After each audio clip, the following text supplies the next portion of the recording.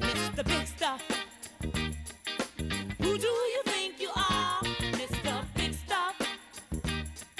You're never gonna get my love. This is the Steelers Blitz with Wesley Euler and Arthur Moats on your 24/7 home of the black and gold, SNR.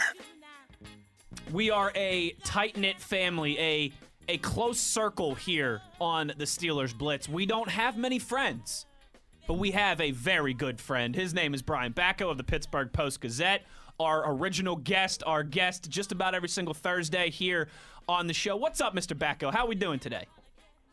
Doing great. Really appreciate the loyalty from you guys. Feel like that's going to be a theme of this segment in the 2021 Steelers season. Yes, no cap considerations here. Everybody just rowing the boat together. Let me ask you this then, Mr. Backo. Let's get right into it, because like you said, we have plenty to converse on here. Are you feeling like now it is a foregone conclusion that Ben will be back after everything that, we heard from his agent and from Art Rooney earlier in the week? Does it feel like a foregone conclusion?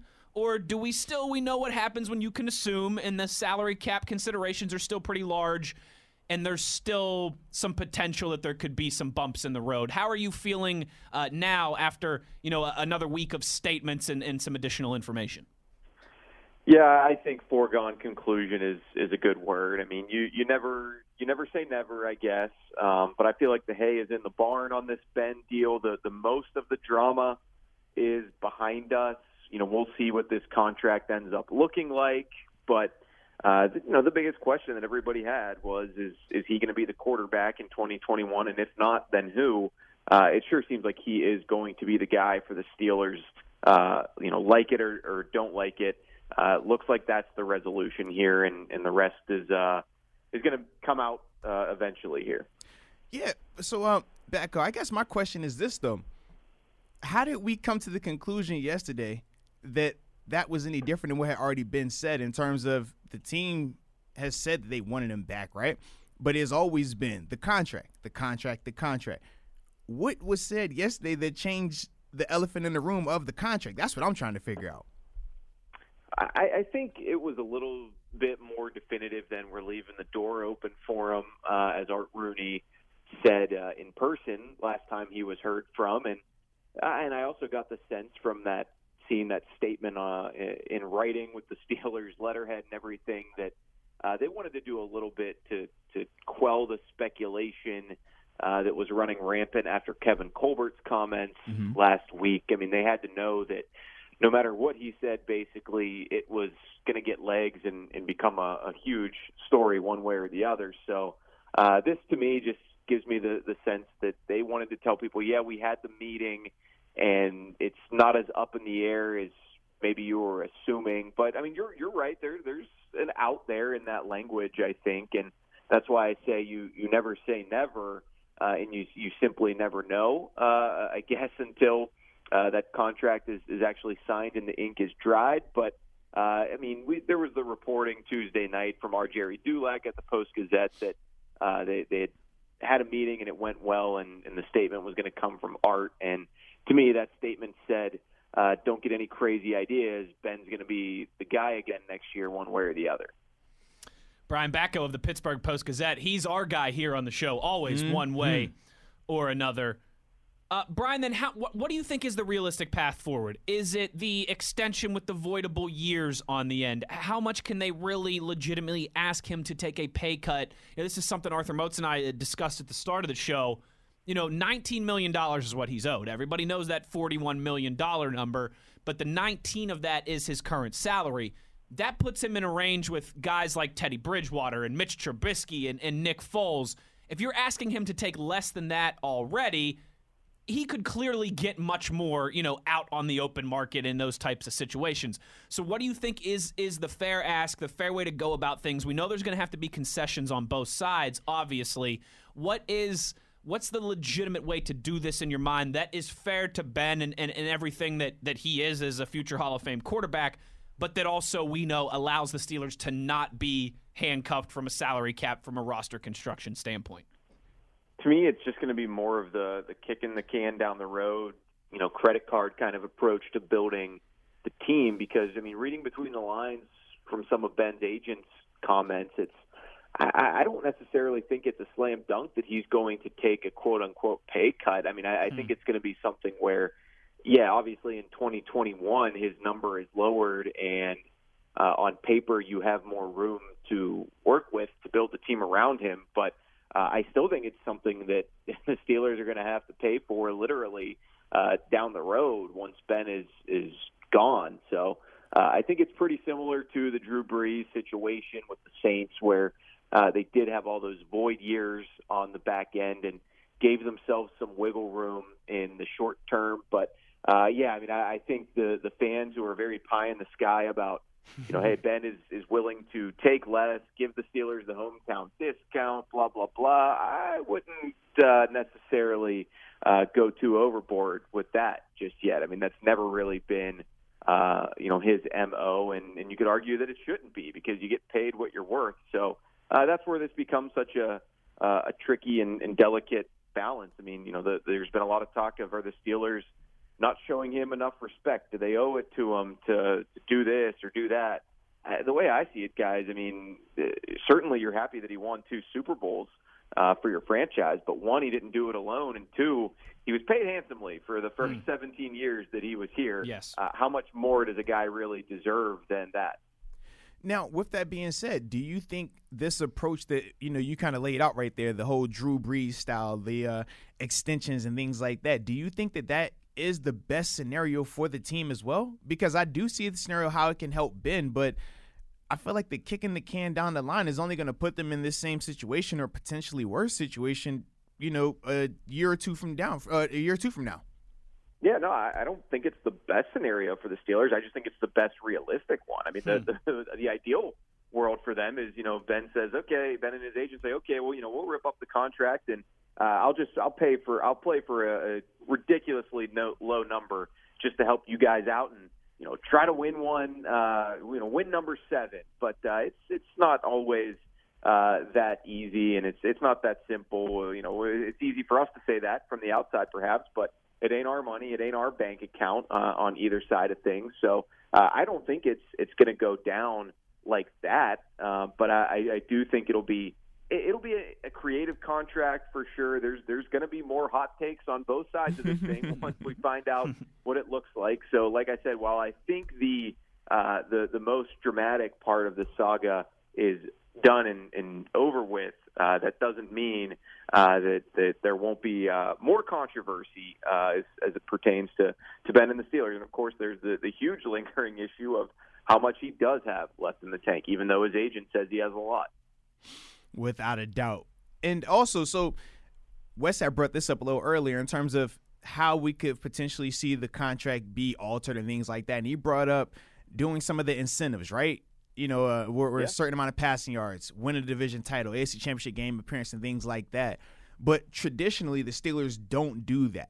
Do you think that this is a scenario where they might alter those rules, those self-imposed rules? They have done a lot of going against those self-imposed, right? They trade up to get Devin Bush, more active in free agency. This would go against that, but I do think that this is a scenario where it could be very beneficial.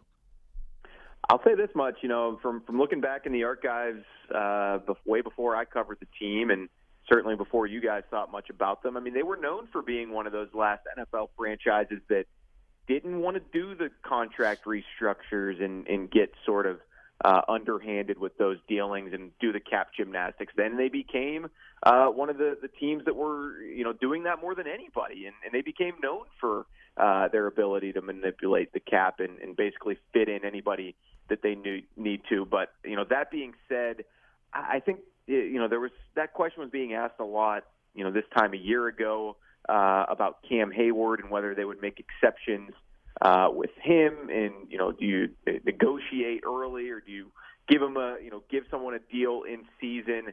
And they ultimately didn't do that. They found a way to sign Cam long term before their usual artificial deadline. So I get the sense that when it comes to contracts and things of that nature, if a freaking pandemic couldn't move them off of their family policies and way of doing things, I don't think they're going to all of a sudden start getting into some of these incentive-type deals. Brian Batko of the Pittsburgh Post-Gazette, our guest here on the Steelers Blitz. Understandably so, Mr. Batko. The big conversation between both camps, the Steelers and Ben Roethlisberger and him and his agent, and the discussion about said meetings and conversations has been about the salary cap. That's what we just spent the first 10 minutes talking with you here about. But do you think that there needs to be a conversation about the direction of the offense as well, too, before pen meets paper? How similar, right? Like, there has to be concessions from how Matt Canada wants to do things and how Ben Roethlisberger wants to do things. They need to meet somewhere in the middle, right? Are they going to talk about running play action more, lining up under center more pre-snap movement? Do you think that will be part – well, I guess it's a two-part question. One, do you think that will be part of the conversation before Ben signs that extension? Two, should that be part of the conversation before that ink dries on the paper? I would say yes to both, and the broad description of their meeting going well can mean or point to a lot of things. I mean, perhaps they didn't even get into the X's and O's of it yet, but perhaps they did, and Ben, did give off the signs that he's willing to kind of change his playing style somewhat even in year 18. I mean, I think Kevin Colbert made it pretty clear in some of his comments about Matt Canada taking over as the offensive coordinator and how it's going to change the way they look at personnel. He meant it more for the draft, but I don't know how you can't apply that also to the guys you have returning, which includes the veteran future Hall of Fame quarterback. So, we'll see if and how much Ben is sort of willing to budge on what he's done. I guess that's also something that teams say about pretty much every play caller they hire.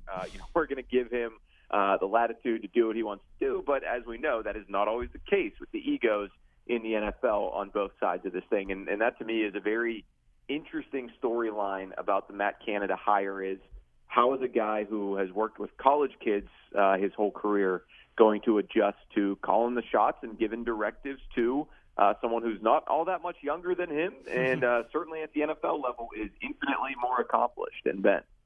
Yeah, it's definitely going to be a unique situation. Switching subjects just a little bit to another guy that, has some contract conversations surrounding him, Juju Smith-Schuster. Now, I believe it was Ian Rappaport that said that he doesn't think that it's a foregone conclusion that Juju can't return. He thinks that it's a scenario where it could happen. I just want to know from your perspective, do you think that has any legs to it? Do you think that there's some way that Juju returns, or do you think he's gone? No, I think he's gone. I think our buddy Rap Sheet was kind of catching up to what the discourse has been all season for those of us who follow the Steelers closely and follow Juju closely on a day-to-day basis. I mean, with him, it's funny. I mean, he keeps doing these off-season interviews. I don't even know that they are particularly notable at this point because he's been very consistent in saying he wants to come back. He'd love to retire a Steeler, but then he's usually asked, well, what are you looking for in free agency? Well, looking for a good quarterback, and I'm looking for a raise, basically. And so that to me says, sure, he'd love to come back, but it has to be at a certain salary. And I think we've seen the writing on the wall for a while now that given what else the Steelers have behind him at that position and all the other holes that they have to fill across this roster, they're just not going to be able to make it work for him financially. Perhaps in a normal season, he's the ideal candidate for a franchise tax. You can keep the band together for one more year. And, hey, now that Ben is, I think definitely coming back, perhaps there is just a little bit more motivation to say, Juju, can we keep you in the fold for, just maybe one more season for Ben since you guys have such a good rapport. But ultimately, for all the reasons just listed, I don't see him coming back in 2021. You know what? I agree with everything that Brian Batko just said there, and I will even add one more caveat to this. I'd be interested to get your guys' take on this. When I saw the TMZ stuff yesterday, right, how Juju was telling TMZ, I want my legacy to be in Pittsburgh, I thought about all the stuff that Brian Batko just said. I thought about how dating back to the last few weeks of the regular season, Juju was posting pictures of the Pittsburgh skyline on his Instagram saying, I want to continue to call this place home. I think Brian's right. I think he has just realized in conversations with his agent, it's just not going to happen because of the money. Like, for no other reason, because of the money. Say, the Steelers want Juju around 10, 11 million per, and Juju knows he can get 14, 15, 16 on the open market. I think Juju is slowly coming to that realization that it's going to be a cap casualty, that he's not going to be back with the Pittsburgh Steelers. And I think he wants to make sure that the love remains here with the fan base. He saw maybe, how it ended with Antonio Brown and Lev Bell, who were so beloved at one time and then just completely fractured those relationships. He saw how it ended with Debo and James Harrison, so beloved at one time, fractured that relationship. I think Juju is going out of his way to, not even going out of his way, but just making it clear how much he would like to be a Pittsburgh Steeler if that was in the cards, so that inevitably when he ends up somewhere else, the love is still here, the relationship is still here. When he comes back to Pittsburgh, it's sunshine and rainbows, not anger and vitriol. Yeah, that's a good point. I mean, if there's one thing that has kind of become a theme of Juju, it's that, he understands how to build his brand and how to kind of say the right things. Browns is the Browns notwithstanding. But, he has done quite a few interviews since the season ended. I think he was on with the Doug Gottlieb at one point, did a local Pittsburgh podcast here, and now, this TMZ interview. And I do get the sense that he's basically saying the same thing. He's saying all the right things in all of those. And to me, it doesn't sway my opinion of his future one way or the other. Now, if he does another podcast, maybe Wes and Moats, if he says, hey, sorry, guys, but this is the end of the road for me. I'm planning to go elsewhere. Then my ears will perk up a bit. Well, we'll keep you posted when that interview happens and those comments are made. You'll be the first one to know. I can assure you of that. But with all those things being said, the Ben news, potentially Juju, leaving, hitting the market, what do you think the Steelers should do at 24 in the draft? Yeah, I'm excited to get more into the draft discussion once we get through a little bit more of these roster moves, and especially we should be in Indy right now, Brian. I know, Backo. Right? Well, y'all should be. I would have got left. Wait, hold on, Backo. Can we have this quick aside conversation here? Do you know what happened in Indianapolis last night that if it were a normal scenario, we would have been there to witness? No, what happened? The Golden State Warriors played the Pacers last night in Indy. So, Mr. Backo, we could have gone and watched Steph Curry go 1 for 11 but from behind the three-point line last night at the Bankers Life Fieldhouse. I'm sitting there watching that game on ESPN, and I almost texted you, Brian. I'm thinking in the back of my mind, I'm like, in another dimension, me and Backo are at this game right now, like 4 or 5 beers deep, watching Steph Curry drain them out here. You're so right. And now that I think about it, I did flip through at one point and saw the GOAT TJ McConnell giving Steph Curry that word. Right. Let's go. That was tremendous to see in person. Oh, my gosh. But getting back to Moat's question, pick 24. Hey, I know Moats wants to keep throwing it out there that he doesn't get invited back to Indy, but I looked this up after last week's show. 2-1 record for one Arthur Moats. Oh, yeah. He plays Here we go. football games. We get dubs at in Indy. Lucas Oil Stadium. Yes, we get dubs in Indy, without a doubt. Look at Backo doing I think the one research loss there. was when you were with the I Bills. was at the Buffalo, So yep. Yeah, that absolutely. doesn't count for our purposes. No question. Yeah. It was a regular to me, game. I only play it on holidays now. Yes. But to me, as far as first-round Steelers pick, without knowing their plan for free agency and who they bring in just yet, I lean ever so slightly to getting that kind of prime time, big play running back. And I keep getting asked about this in my chats at the Post-Gazette, and it's actually a question in my mailbag that's going to be going up on the website shortly. Is it Travis Etienne or Najee Harris for me if I had my druthers? And I like Etienne just a little bit better because of that game-breaking speed. I mean, 16 career touchdown runs of at least 44 yards. Like, you just think about that. That is ridiculous. Yeah. So he might not even be there for them at that point, but if enough other teams decide they have a lot of needs and don't want to invest that kind of draft capital in a running back, I wouldn't overthink it if I were the Steelers, and I'd go out and get my guy for the next 4 or 5 years. I like it. Last one I've got for you, Mr. Backo, if that's all right with you, Arthur Moats. It's a life question, not a football question. Okay. This weekend, Your boy, this is the last time I'm going to talk to you in my 20s, Mr. Backo. Hey now. Okay, your boy crosses over. I officially exit baby genius territory and enter my 4th decade of life. Oh, geez, that's just painful to say out loud. I turned 30 this weekend, Mr. Backo. So my question for you is, what's one thing I should do in the next couple days before I turn 30? Huh. I mean, I guess skydiving is kind of an obvious one. Have you That's ever done the same answer that Phil Bork gave me on the show earlier this week. I feel like that's kind of a go-to. I don't know if I have any desire to do it, but that I guess is a classic. Yeah. I don't know. What other suggestions have you gotten? I'm reeling. I didn't realize you were older than me, Mr. Euler. Well, I believe are you 29 as well, or are you a year younger? Yes. Okay. I'm 29. Okay. Yeah, that's right. I feel like we had this conversation before where you, Crowley, and I are all the same age, but Crowley's the oldest. I'm in the middle. You're a little bit younger. How old is Crowley? Crowley's 30, but he just turned 30 a couple months ago. Yeah, we all. Wow, I thought he was way older given his maturity. Oh yeah, that Crowley. He's so mature. He's never crass at all. I have got Phil Bork told me to go skydiving or to go bungee jumping.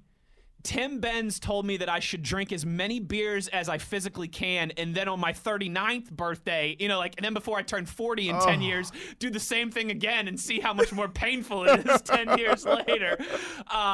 Chris Carter told me that I should invite him over and get whooped at beer pong before I turn 30 again. Okay. I'm trying to think. I feel like there's one person I think you should run a I'm marathon. missing. Oh, would you run a marathon? Listen. Bar crawl. I'm a bar crawl guy. Yeah, I mean, that would be the normal, like fellas, I was supposed to originally next week my wife and I were supposed to be leaving to go to Europe for 10 days. Like that was the original plan. But yeah, I think it's just going to involve some good cold beers, a nice steak. I'm going to Hyde Park tomorrow night with the missus for I might get that Mike Tomlin $95 tomahawk steak at Hyde Park tomorrow night, fellas. But yeah, Mr. Backo, I think just drinking some beers, hanging out, and I'm pretty fortunate in this regard. Saturday, WVU basketball and the Penguins play. Hey now. Sunday, Manchester United and the Penguins play. So hey now. How about just cold beers and watching my favorite sports teams? No, I think you should run a marathon. While consuming a beer. You just started running? Yes. Tomorrow? No chance. Can you run the marathon while drinking it? Because you stay hydrated. I mean, like if it was like Wes, life or death, you have to run 26.2 miles tomorrow. I could do it. Yeah, it might take you all day. It would absolutely take me all day, but I could do it. My mother, I don't know if we've ever talked about this, fellas. My mother has run 19 marathons in her lifetime. 19. Oh, so like separate? Oh, you might be able to pump it out tomorrow with no training. All right, so you ready for this? My mom actually qualified for, was it 92 Olympics in Atlanta? No, 92 was Barcelona. My mom qualified for the Olympic trials for the 92 Olympics in Barcelona, but if you're doing the math on all this, she got pregnant with me in 1991 and decided not to go for it. But my mom ran the Boston Marathon. So you held your mother back. I held my mom back. She couldn't have been an Olympic. My mom ran the Boston Marathon. Good job, Wes. My mom ran the Boston Marathon in like 1990 and had such a good time that they invited her to the Olympic marathon trials for Team USA. But then she got pregnant with me shortly after and kind of gave up on that dream. So, yeah, well, again, I think this is further evidence that you need to right that wrong that is your fault and bust out a marathon before you turn 30. I like it, Backo. Everybody, like I said, it's been bungee jumping, it's been skydiving, it's been go drink 57 beers. You're the one who's actually looking out for my health in this conversation as I round the base towards 30. So for that, I am eternally grateful. Yes, push your body to the limit. That's a good friend right there. I'm trying to push your body to the limit, but the other direction. He's trying to push it to see how much good you could do. I'm trying to see how much bad you could do to that body. That's what Tim Benz was trying to do to me, too. Brian Backo, our good friend of the show. Read his work in the Post-Gazette. Hear him here on SNR. Follow him on Twitter at Brian Backo. He does not do cap. He hasn't changed his number since the 7th grade. Partner, great stuff. Always a lot of fun. We appreciate your time. All right. Be safe, guys. There he is. Brian Backo, our buddy. Love that guy, Arthur Moats. Mm-hmm. He was talking about draft picks there and what might be available at pick 24. Mm-hmm. This is normally Combine Week. It is. What do you say we have a little mock draft talk when we come back here, Arthur Moats? Does that work for you? I can dig it. We'll do that on the other side, as well as we have gotten a handful of tweets here on the show that we will address. If you want to join in on the conversation, anything that we've talked about today so far on the table, on Twitter, at Wesley Euler, at TheBody52. The Body. You are listening to the Steelers Blitz on your 24/7, home of the black and gold, SNR.